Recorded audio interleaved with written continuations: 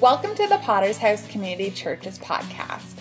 Join us weekly as we feature our Sunday sermons. The Potter's House Community Church exists to help people be shaped by God to be followers of Jesus Christ. We hope today's message encourages you as we dive into God's Word, so grab your favorite drink and let's listen to today's sermon. So show me your mysteries, my God. We're in Genesis chapter 33 today. So kids, I was told you were bringing your Bibles with you. You guys want to show me your Bibles? Show me your Bibles, okay? All right. Can anybody tell the grown-ups how to find Genesis? You go to the first page, and then it's got all of them there, and it tells you, right? Good. Yep, there you go. All right. So, but Genesis, and we're in chapter 33 today, kids, if you guys want to turn there. And to catch you kids up kind of on where we've been in the story and what's going on, we've been following a guy named Jacob. Can anybody tell me what Jacob's brother's name was? Esau, that's right. And so Jacob and Esau were brothers, and you might think, oh, wow, brothers, like they're good friends, right? No, Jacob and Esau fought all the time when they were kids, right? Jacob had a really bad relationship with Esau. He had taken stuff from Esau. He tricked him out of his birthright. He had stolen his blessing from his father, and then he ran away.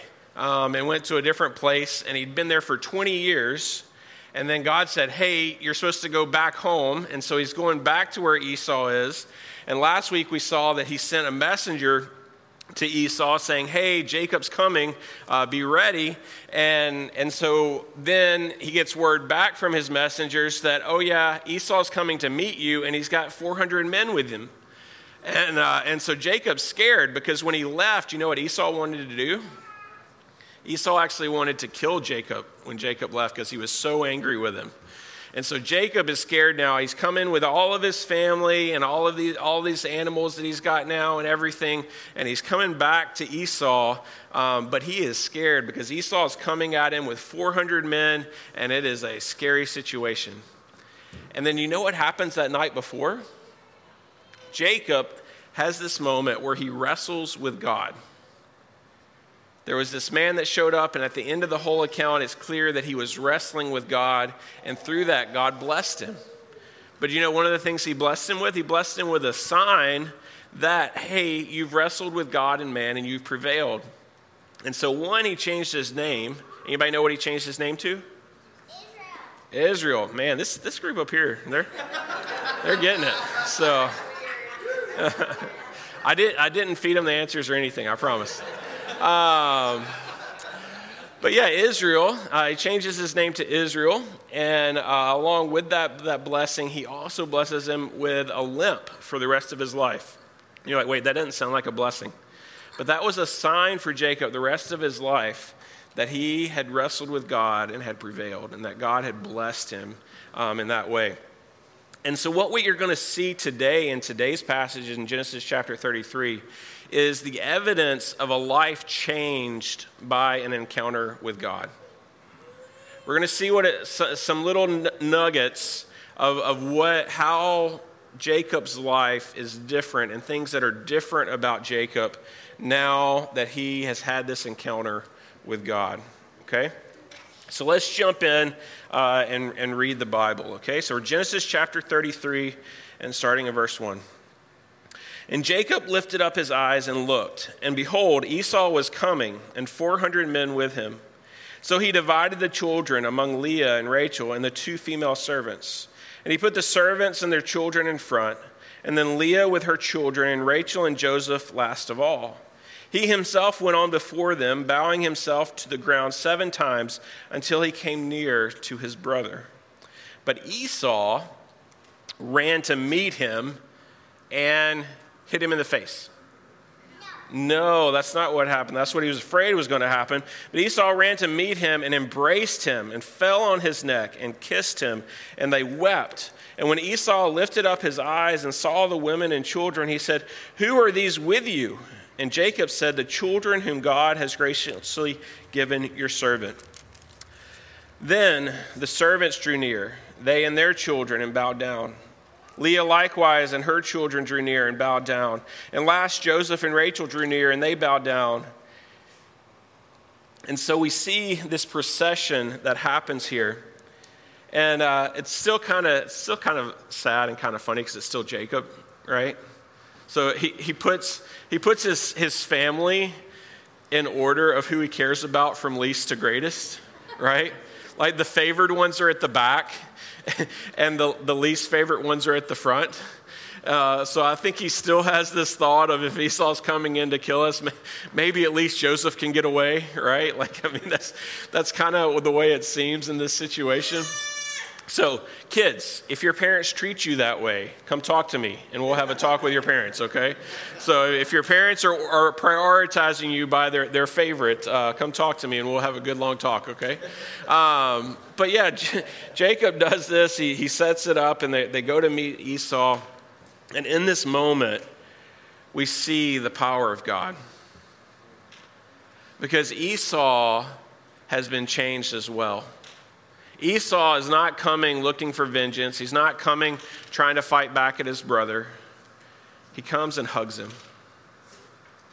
And that's the power of something that only God can do, right?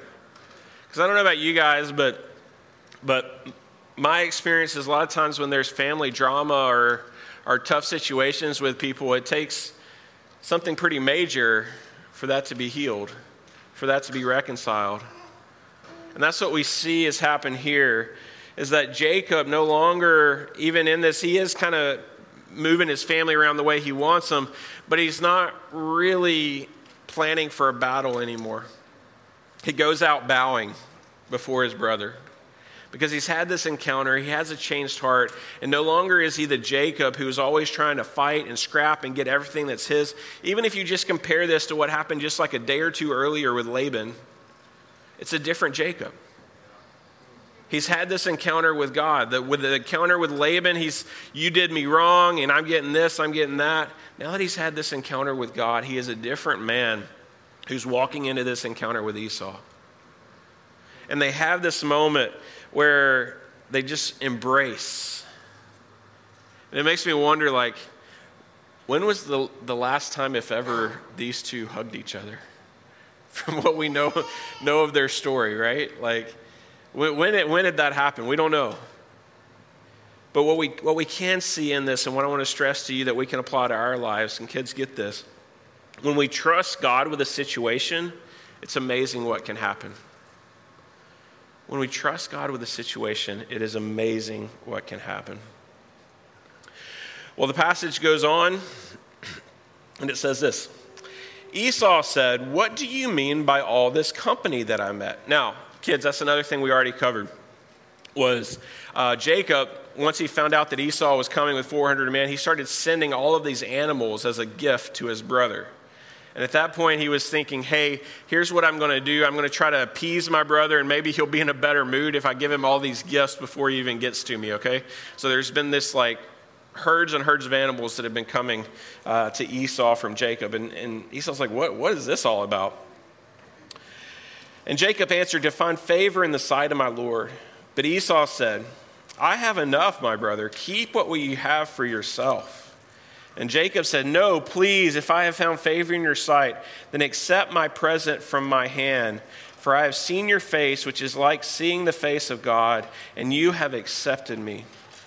Please accept my blessing that is brought to you, because God has dealt graciously with me, and because I have enough. Thus he urged him, and he took it. And so Jacob here, we see another change in Jacob.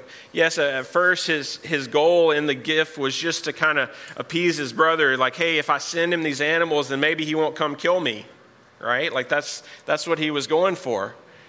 But here, after this moment, after he's had this encounter with God, we see here his heart has changed.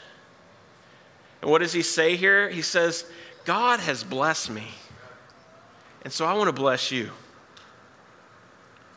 Because I have been blessed by God, I want to be a blessing to you. Brother, I want to give you this. God has given, look around. Look at all this stuff out here in the middle of nowhere where we're just wandering around. God has blessed me with all of this, and I want to be a blessing to you.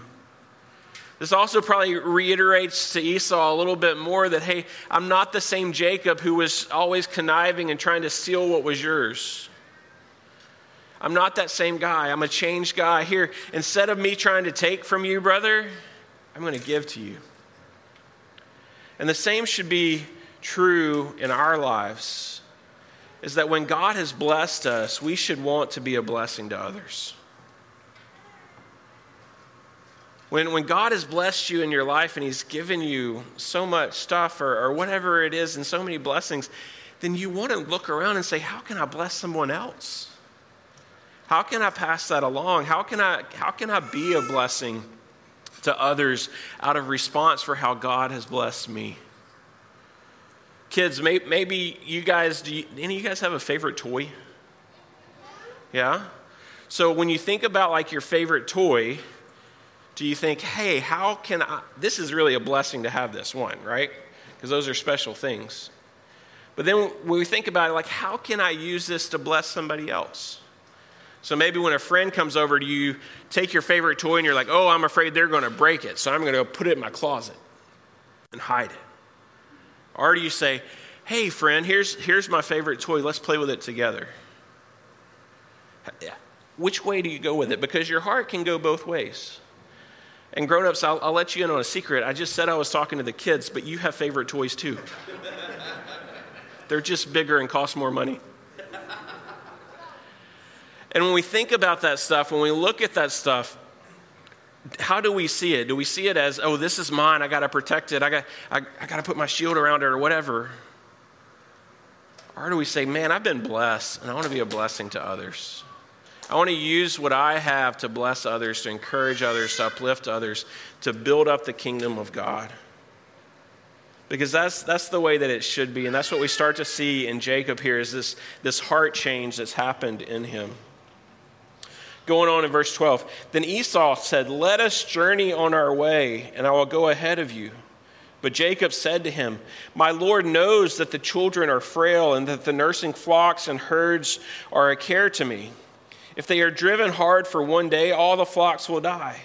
Let my Lord pass on ahead of his servant, and I will lead on slowly at the pace of the livestock that are ahead of me, and at the pace of the children until I come to my Lord in Seir.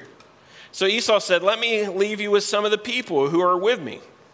But he said to him, what need is there? Let me find favor in the sight of my Lord. So Esau returned that day on his way to Seir.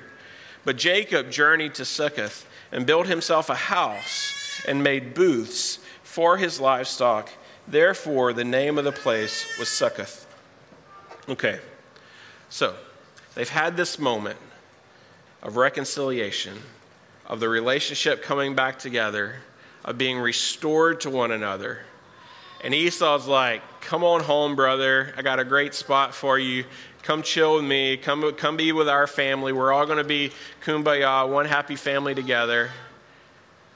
And Jacob still says, no, I've got all these animals. They're really slow. I don't want to be a burden to you. You go on home. I'm going to kind of head that way.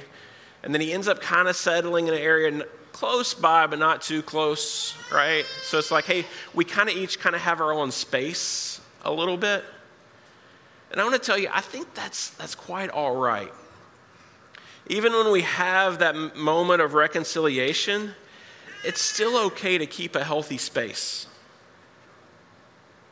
And here's what I mean. Like, just because you've forgiven, just because things have been made right with each other, it doesn't mean that you have to go right back into putting yourself in the same situations again that led to the conflict you had in the first place.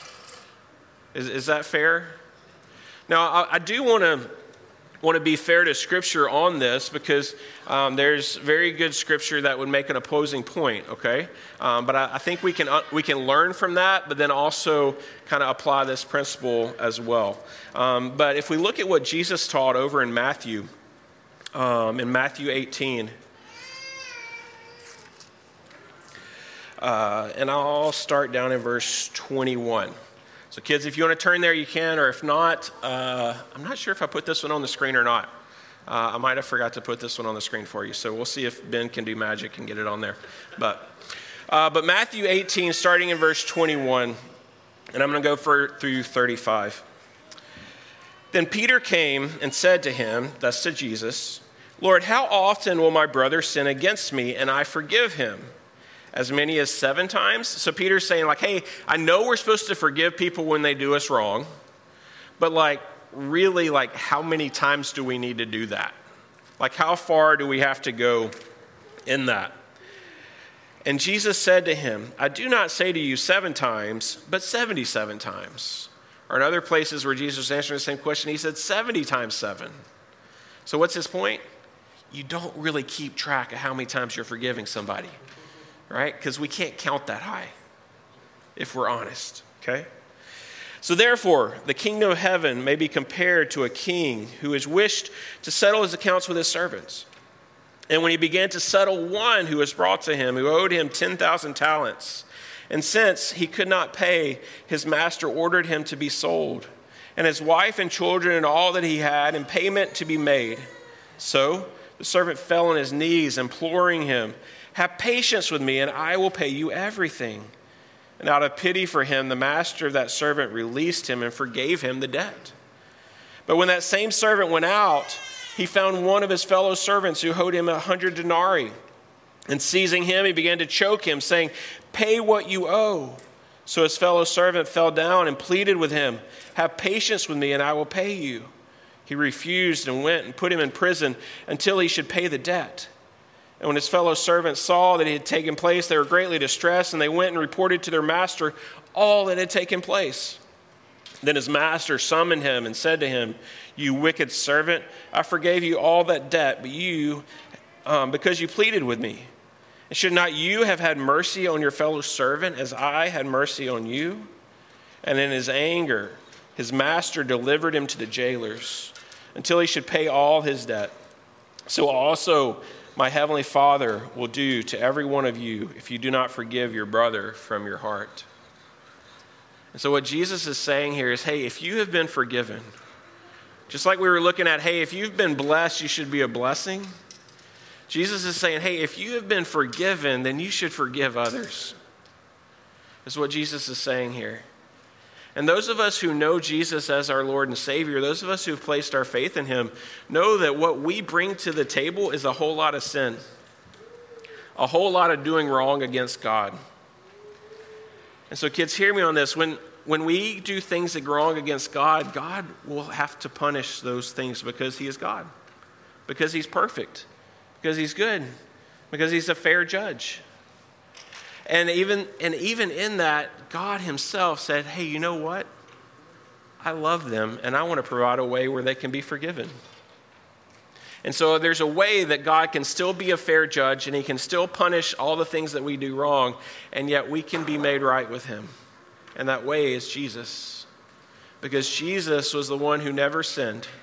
He didn't deserve any punishment, and yet he took the punishment on himself on the cross, where he died in our place so that we could be forgiven. He died, he laid down his life, and then he rose again 3 days later, and that proved that he had defeated sin and death. And in that, we are forgiven. And if you have that hope, then what this scripture is telling us, what Jesus is stressing is, if you've been forgiven of all of your junk, then you should forgive others as well. So I don't want to lose that side of what Scripture teaches while we make the point of what Jacob does here, which I think is wise, of even though we're forgiving each other, even though it's clear that Esau has forgiven Jacob for the things he did him wrong, even though all of that has kind of been worked out and they had their moment of a hug and an embrace and we're back together, we're brothers, this is so good, Jacob still kind of wisely says, you know what, I'm going to leave some space here, so that we don't go back to stepping on each other's toes all over again. I can see so many things going wrong if I bring my whole crew up against his whole crew and we're all in the same place. Like this could just be a disaster. So instead, Jacob kind of moves off on his own and he's over in his own place here in this passage. And then going on in Genesis 33, it says this in verse 18. And Jacob came safely to the city of Shechem, which is in the land of Canaan, on his way from Padan Aram, and he camped before the city. And from the sons of Hamor, Shechem's father, he bought for 100 pieces of money the piece of land on which he had pitched his tent. And there he erected an altar and called it El Elohe Israel. Now, this is really telling of the change that's happened in Jacob. What did we say Jacob's name had been changed to? Israel. Good job. All right. And so his name has been changed to Israel, and he comes to this place of worship, and he sets up this altar, and he names the altar El, which means God. Elohe, which means the God of Israel, which means Israel. So he names this altar, God, the God of Israel. And he's saying, what I'm sacrificing here and the worship that I'm doing here is I'm doing to my God, the God who I know, the God who I worship. And so the true sign of a changed life is worship. And so that's why we come together as a church. That's why we come here once a week to just worship him. Why? Because he's done great things for us, and we want to return praise to him. Now, yes, our worship is very different now than the way that they worshiped then. He offered sacrifices. We no longer have to offer sacrifices because Jesus was the ultimate sacrifice. But in this, we see that he is a changed man, and he erects this altar in order to worship God. Another thing that's very interesting to note here is he calls him God, the God of Israel. He's saying, my God. No longer does he doesn't say God, the God of Abraham. He doesn't say God, the God of Isaac. He's not saying this is my grandfather's God or my dad's God. He's saying this is my God. This is the God who I know. And kids, I hope that you have that moment in your life where you go from the place of this is my parents' God or this is my grandparents' God to a place of you're saying this is my Jesus. I know Jesus. He knows me. I have a relationship with him. And so kids, that's part of our hope for you and part of our desire for you in your life is where this becomes yours. Where it's not just about what your parents believe or what somebody else has told you or what you read or heard somewhere, but it's about who you know and who you have a relationship with in your life that makes it real. And so I hope that you have that moment in your life. I hope that Jesus brings you to that place of knowing him as your Lord and Savior. Not just your parents, not just something that they drag you to, but something that you get to be a part of and you know to be your own. Now, I will say, it's kind of one thing that kind of stood out to me. This is completely a side note. You guys that know me know we tend to have little tangents at times, just when something kind of strikes me as funny in Scripture. I'm really kind of envious that Jacob was able to purchase the place of worship for 100 pieces of money. Did you guys catch that? 100 pieces of money. So, I'm looking out today at another full house, and so many of our people are traveling this weekend and everything too. And so the elders, we've been talking. We're like, come fall when everybody's back, like, what are we going to do? And so we're wrestling with those things, praying through those things. We want to ask you to keep praying through them with us as well.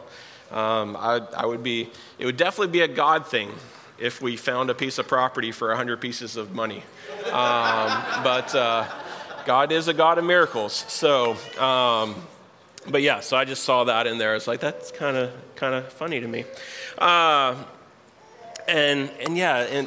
it is about having that place of worship. And I think it's meaningful too that Jacob takes that effort to say, no, I'm purchasing this land. This is my spot, and I'm going to worship God here.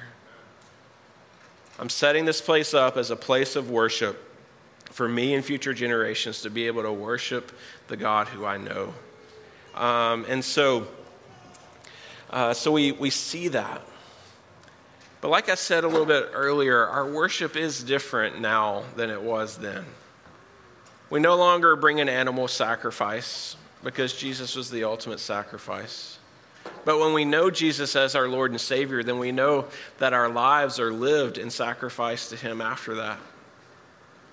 So that means that yes, we sacrifice our stuff that we want to give to him to further his kingdom. We sacrifice our time. We sacrifice our energies.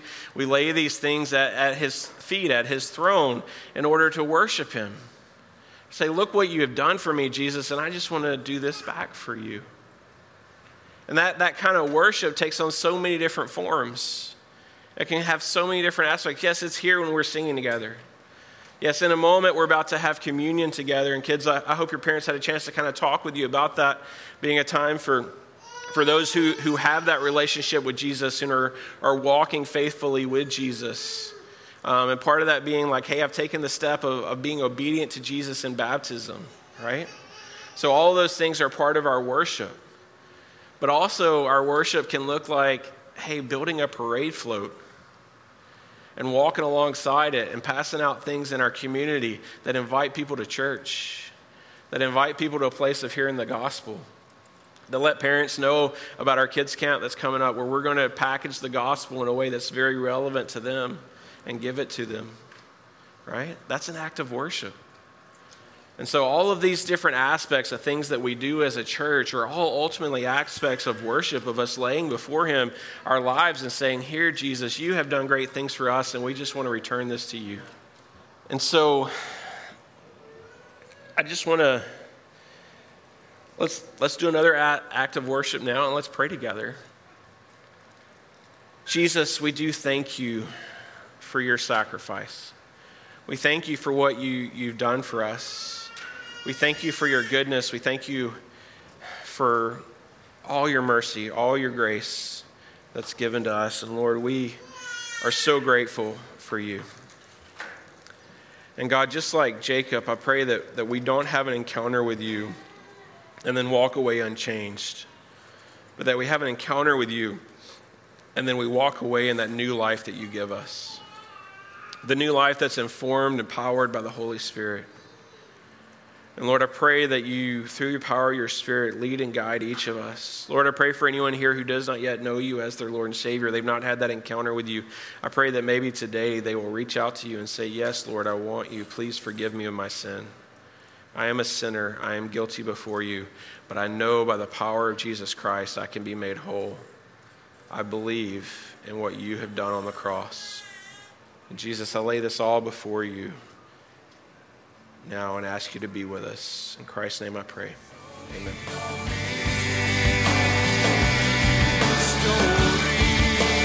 Thanks for tuning in to today's episode. Feel free to subscribe to our podcast, leave us a review, and share with others.